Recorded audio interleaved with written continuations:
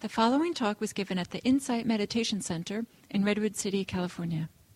Please visit our website at audiodharma.org. So, warm greetings and welcome to this meditation session. And as an introduction to the meditation and also partly to introduction to the talk I'll be giving, imagine that you're standing in front of a store window and there's some object in the store on display that you would like. And not only would you like it, but you're very excited about having it, and your mind begins racing about how you can get it, and your body is excited, and you're kind of leaning into the window and studying the object carefully, and maybe the store is closed, and so you're kind of going to open soon, and your excitement is there, and you start pacing back and forth and looking with all the excitement of getting this maybe wonderful thing. The excitement that you have is not found in the window. The glass of the window which you require to see through into the store is free of that excitement, and we might call it, it's just there peacefully, calmly, in its own way, like a serene lake in the early morning, just completely quiet and peaceful and undisturbed. So the glass just stays there. As the light of what's the object in the store, the light of it comes into the eyes, the lens of the eyes is just there in a relatively peaceful way and doesn't share the excitement. It's just kind of their own kind of glass through which the light passes. The retina on the back of the eye certainly gets a little excited by the light that comes in, but it doesn't get excited by your thoughts and your desires. It's just operating peacefully in its own way. And the neurons sending signals from the retina into your brain, it's a certain kind of excitement of neurons, but it doesn't share the excitement of your desire. And as you go back into the mind, you come to the place where the excitement is. The excitement is in the desire, the thoughts around it, the thoughts of the pleasure, the enjoyment, the benefit you get from this object, the strong, and then this desire becomes quite strong, quite intense, and so the excitement in the mind gets stronger and more intense. And that excitement and desire and the thoughts around it then send signals back to the eyes, and the muscles around the eyes begin to kind of tighten, and you're staring at the object, or your eyes are kind of jumping around quickly, studying all the different parts of the object, and really getting to study it in the excitement. And maybe your body's getting the signal to lean forward, and maybe even press your nose against the glass to really kind of, see this object carefully. So the excitement gets transferred into the eyes, into the body in various ways, the pacing back and forth. What we might call excitement, the ancient tradition calls fire. And there's this fire that gets lit up in the mind, and that fire then can transfer to the body, to speech, and all kinds of places. And the idea of Buddhist practice is to the unnecessary fires that we carry within us to begin taking away, in a sense, the fuel which perpetuates the fire. That fire is only there because there's fuel. We'll be adding to it. And so with mindfulness practice is a little bit more like the glass in the window. It's just seeing clearly without it being excited about what it's looking at. And so if what we're mindful of is mental excitement, the mindfulness is not excited, it just sees it. In modern world we talk about non-judgmentally or non-reactively. It just sees it. And why this is so powerful is it begins to offer a kind of presence to our experience, which is not fueling the fires, not adding more desires, more thoughts to it, excitement which excites itself. And we're slowly learning how to see very clearly and be present without adding anything to the fire. And then the fire can abate. This excitement can abate, And then we have an experience of the body, the eyes, and everything beginning to calm down and settle, and beginning to have the possibility of itself experiencing the kind of peace that you might pick up or feel or project from a very quiet, pure, clean a mountain lake that's just very still, very quiet, very clear, and free of the fires. And the difference between the English word excitement and fire in the ancient world is that fire burns. It really hurts. It can harm. And we don't necessarily get that feeling from the English word excitement. Sometimes that's a good thing to be excited. To take a meditation posture, and some care in the posture, to have a posture that allows the fires, the excitements of the mind and heart to begin to calm down, to quiet. Closing your eyes and taking a few moments to feel if there is any excitement in the body, in the mind, in the heart. Any kind of extra charge or strong vibration or strong energetic fields.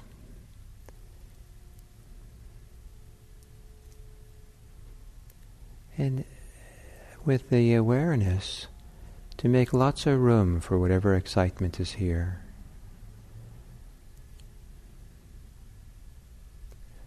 For whatever is energized, a little bit more than as you would be if you were settled. It's okay.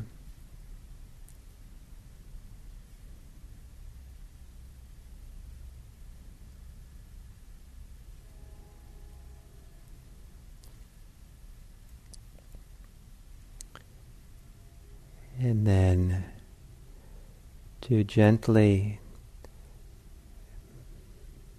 having your breathing go through the excitement that you have, whatever energy, anything's energized, a little bit more energized than feels settled. Take some deep breaths, breathe through that excitement. And as you exhale, let it quiet, let it become stiller. In the way that a fire becomes calmer when the fuel for the fire is removed or abates.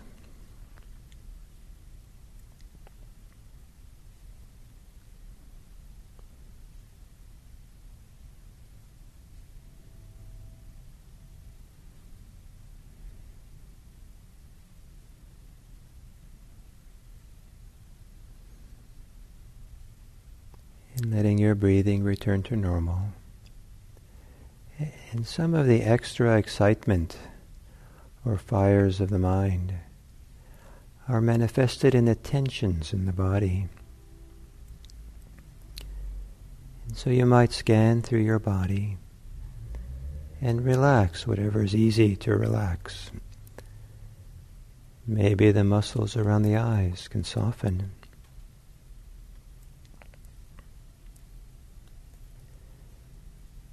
Maybe the muscles of the face.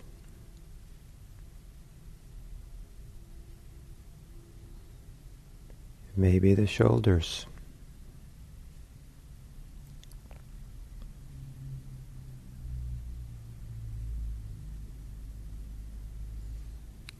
And the belly.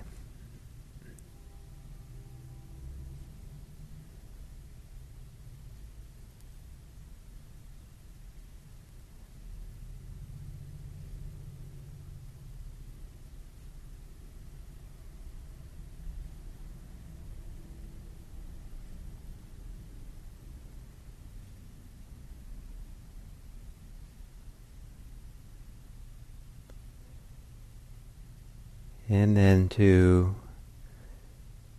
Gently but dedicatingly bringing your awareness to your breathing.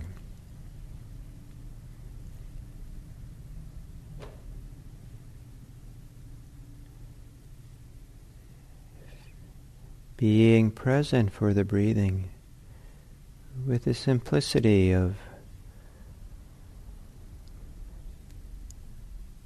an unexcited pane of glass that allows there to be seeing of what is, but in the seeing itself, there doesn't have to be any reactivity. It's just seeing the breath, the inhales and exhales coming and going.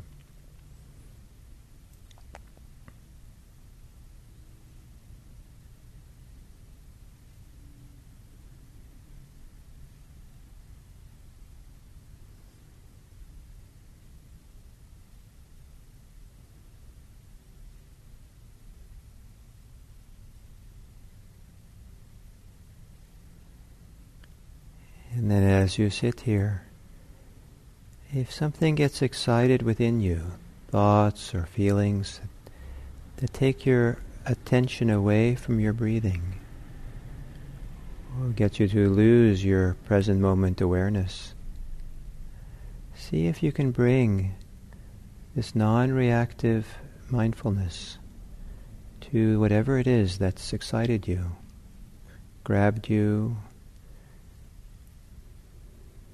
distracted you.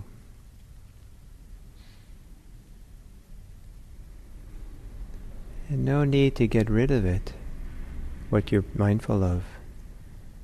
But see if there can be the mindfulness that doesn't add any fuel to the fire. Just aware, just mindful.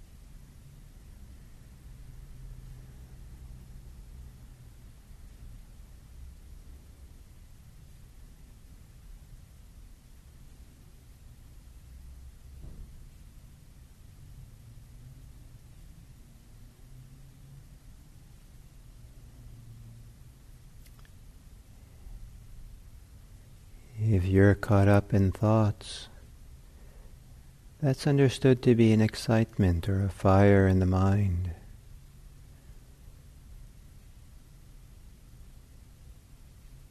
Let the mindfulness that knows that be cool, a cooling effect on that excitement. Not dismissive or aversive, but just allowing the fires to burn out.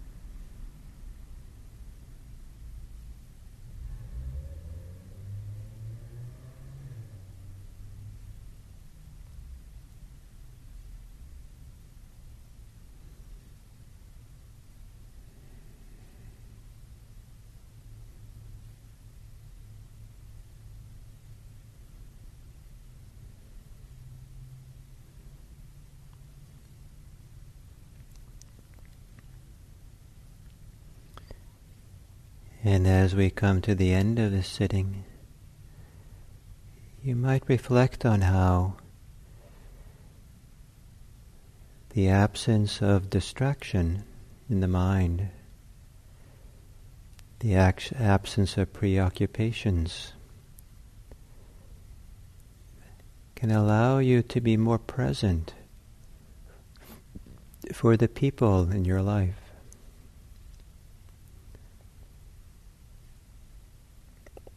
Listening better, being more attuned to them, understanding them better. And in that greater mindfulness and less distraction, to have fewer projections and fewer bias and fewer desires and aversions influencing how you see the other.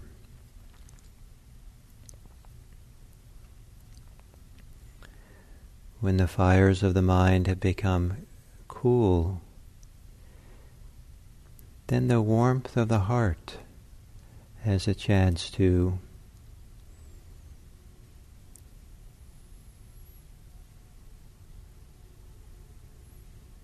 connect us to others, to care for others, to love others. And may it be that the calming of our excitement translates or results in a warming of the heart. And so we can go out into the world warm-hearted, kind-hearted, generous-hearted. And may it be that this practice that we do is for the welfare and happiness of the world. Maybe one conversation at a time, one smile at a time, one little gesture of generosity at a time. May it be that our meditation together as a community, may the goodness of it, the benefit of it, spread outwards in all directions. May all beings be happy.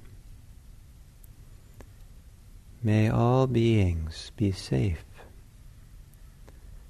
May all beings be free. And may we contribute to that possibility.